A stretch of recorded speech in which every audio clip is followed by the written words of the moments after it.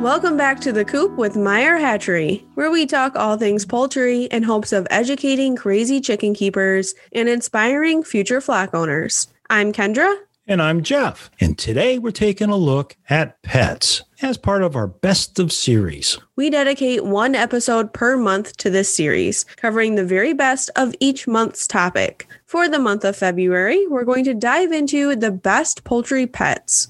With love in the air this month, we thought we'd share about the love of our poultry and how they've quickly become backyard pets for so many. Why would someone raise poultry as pets? Well, outside of companionship, they offer so many great benefits.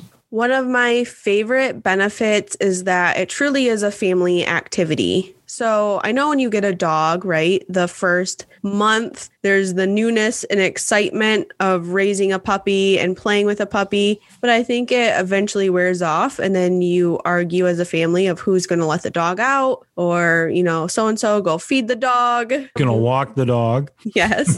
So with chickens or poultry in general, there's really a lot more to it. You have coop clean out, which your whole family can be involved in. You have egg collection, which really never wears off. It's always exciting to go out and collect your eggs for the day. So I really think it encompasses all family members and everyone can participate and take care of your poultry together. I totally agree. The whole family, it's a family fun activity. It's something that does not get old. And you typically don't just have one chicken. So if you have a family with a couple kids, they can each have their own pet chicken that they can care for and name and kind of bond with. So there's that aspect too, where with dogs, you don't typically get 3 dogs for all of your children. Well, the other thing too that helps is if you have different breeds for each kid, that helps stop, any fighting. Mm-hmm. And they get to help pick them out. I think that's exciting. I've taken a lot of phone calls. The dad or mom is on the phone and you can hear the kids in the background. And we're trying to go through breed availability and one may not be available. And so you can hear them talking with their children, trying to determine what else they want. And so you can kind of hear that excitement building that they got to choose that breed. And the anticipation of its arrival is always a big deal. Now, kind of going off that family activity, you also have responsibility. So just like with any pet, getting into the routine of feeding and watering and taking care of, it's the same with chickens. And so each child can have their own task that they're responsible for, or it can alternate just like chores do. So, every Saturday, it could be Susie's day to go collect eggs. And so I think it really does, not only is it family friendly, but it's an animal. So you have to care for it daily. It fully relies on you. And so there's that responsibility aspect too, that can really help a child grow and develop. Yeah, I saw it as one of the best things I did for my kids, where each of my kids had their chickens that they had to take care of. And it was their responsibility. And they had to get up, go out and feed and take care of their chicks. It made them mature. It helped them. It made them into better human beings. Now, if you don't have a family and you're an individual or a couple and you're looking to raise chickens, there's also benefits for you. One of my personal favorites is garden help, and they help in so many different ways. One of the best ways is free fertilizer. So I use the deep litter method, and that ends up going into my compost bin, and that compost ends up on our garden, usually every fall or every spring. It depends on how we're rotating things. So free fertilizer is always a plus. They can also help with garden cleanup in the fall. So we typically recommend your garden be fenced off during the summer months when you're growing, because chickens do love tomatoes just as much as you do. So in the fall, we open up our garden and let the chickens take whatever's left. So the vegetables, end of season, you may leave some behind, or if you have, tomato worms got the best of you, they can go in and kind of clean up for you, and they'll scratch around and help break down some of that vegetation. I never did that. Well, you did do chicken tractors. So I did chicken tractors, yes. And that helped spread the waste across the lawn so that I didn't have to have litter. And it kept giving them more fresh grass and bugs to eat all the time. So yeah, if you don't have a garden, it can help your lawn. And if you want to start a garden, a chicken tractor is a great way. If you leave your tractor set in that area for a week or two, depending on how many chickens you have in there, they'll tear that up and kind of till that first layer of soil, which can help you if you're trying to get started. There can be different uses there with a tractor. Oh, yeah. Another benefit is just purely entertainment. It's not only for you and your family, but it will be for the neighbor kids. It will be for a family visiting out of town, friends coming over who you haven't seen in a long time. It never fails when we go out to greet someone and the flock is outside. We always get comments on our birds. And one of my probably most recent memory of this is my parents visit me pretty regularly, and my birds were in the driveway and they were getting out of the car, and my dad goes, "Oh, is that a new bird?" And keep in mind, I have like hundreds of birds, and I looked at it and I was like, "Well, we've had that kind for a while." And he's like, "Well, what kind is that?"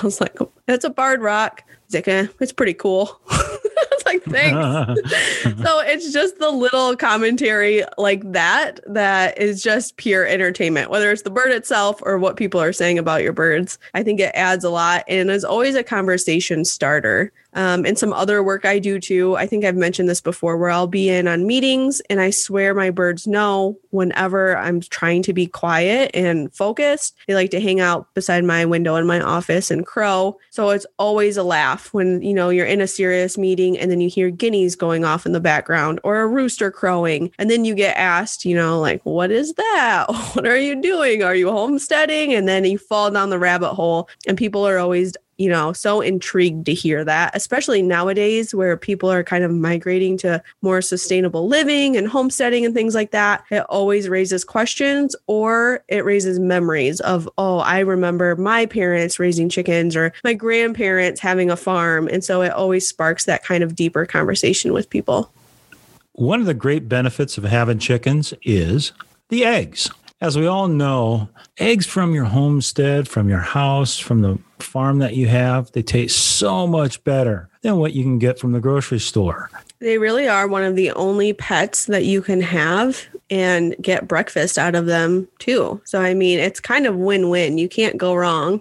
So as you can see, raising chickens or keeping chickens as pets really does have a lot of different benefits that can fit anyone in any situation that you may fall. Now, if you're raising chickens for pets specifically, we do have a couple tips for you. In our most recent Best of series, we did Best of Beginner Breeds, and really that episode is great also for breeds that make good pets. So a lot of those beginner breeds are docile, they're calm, they're easy to handle, they're good egg producers. And so that translates over to also making a good pet. So we highly recommend, if you have not yet already, listening to episode 38, Best Beginner Breeds. I'll be sure to link it below in the show notes as well. That really is a good introduction to what to start with. If you're looking to expand on those breeds, maybe you already have a few, I would definitely start with breed characteristics.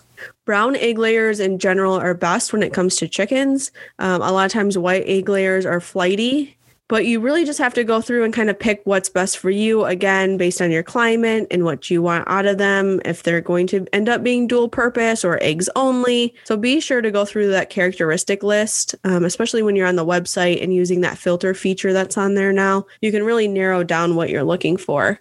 When it comes to other poultry types, the same is true. You can look at characteristics for ducklings and poults and goslings, and you can kind of pare down based on your homestead. Do you want a waterfowl that is loud and helps guard, or do you want something that's smaller in size and calm so that you can hopefully bond with it and turn it into more of a pet type situation? Another really good episode to listen to is Raising Tame Chickens. It should be Meyer Moment 40. And this really has a great list of ways to help tame your chicken so it can be more pet-like. One of the biggest things you can do is interact with that bird, and that interaction should start at a young age. So when your chicks arrive or you're hatching, you definitely want to gently handle them, especially in the brooder every couple of days. You want them to get used to your voice. So usually soft noises or soft talking to them can help them get used to you. Yeah, the biggest thing is time. Do you spend time with your chickens, or do you have it all automated to where the water is automatic, the feed is almost automatic, and the chicks don't see you? Well, they can't be friendly with who they don't see. So you need to be out there. You need to spend time with them. You need to bring them treats. Let them see you as their friend. That makes a big difference. And really that socialization is what's going to turn them into a pet. Another way, like Jeff mentioned, is treats. We all know chickens love food. Food is life to them. So the more you can offer them different types of treats, fresh vegetables, mealworms, kitchen scraps, you can make homemade treats. There's all different kinds. Typically, you'll find your chicks have a favorite as they begin to develop. I know a lot of times, especially in the summer months, I like to use scratch just because I know they're getting a lot more nutrients out of free ranging. So giving them that little extra treat is kind of nice. And that will help them adapt to coming to you and not being afraid of you when you're out in the yard. Training is another hot topic that we hear about. It's funny. A lot of people think, well, you can't train a bird. I know Jeff's favorite word is bird brain.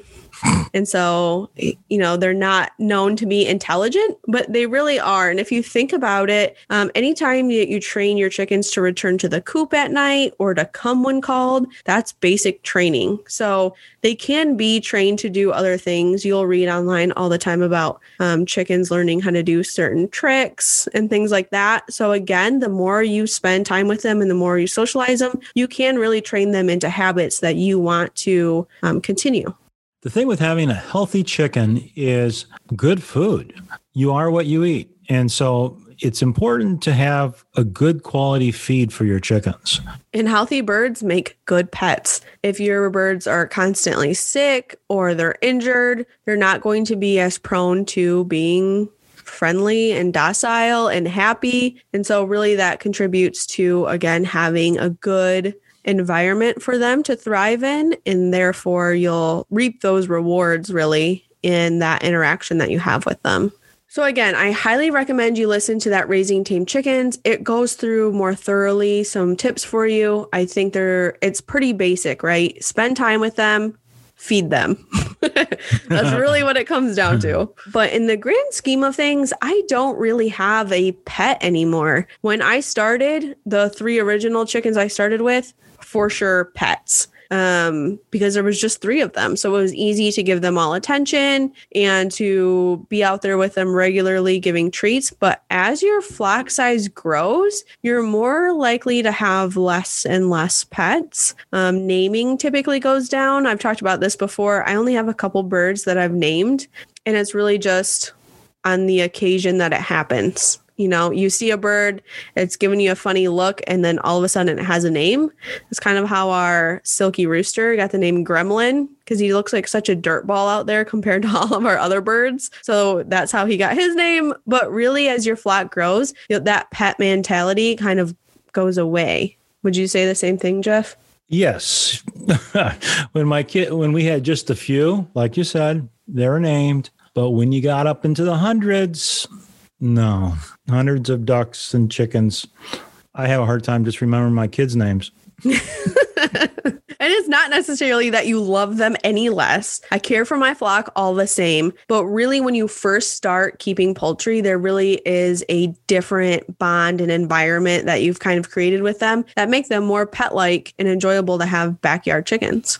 This past year, more than ever, people have flocked to the idea of raising backyard chickens. And while their benefits were no secret to us at Meyer Hatchery, we hope by sharing our experience, you may also consider adding poultry pets to your family.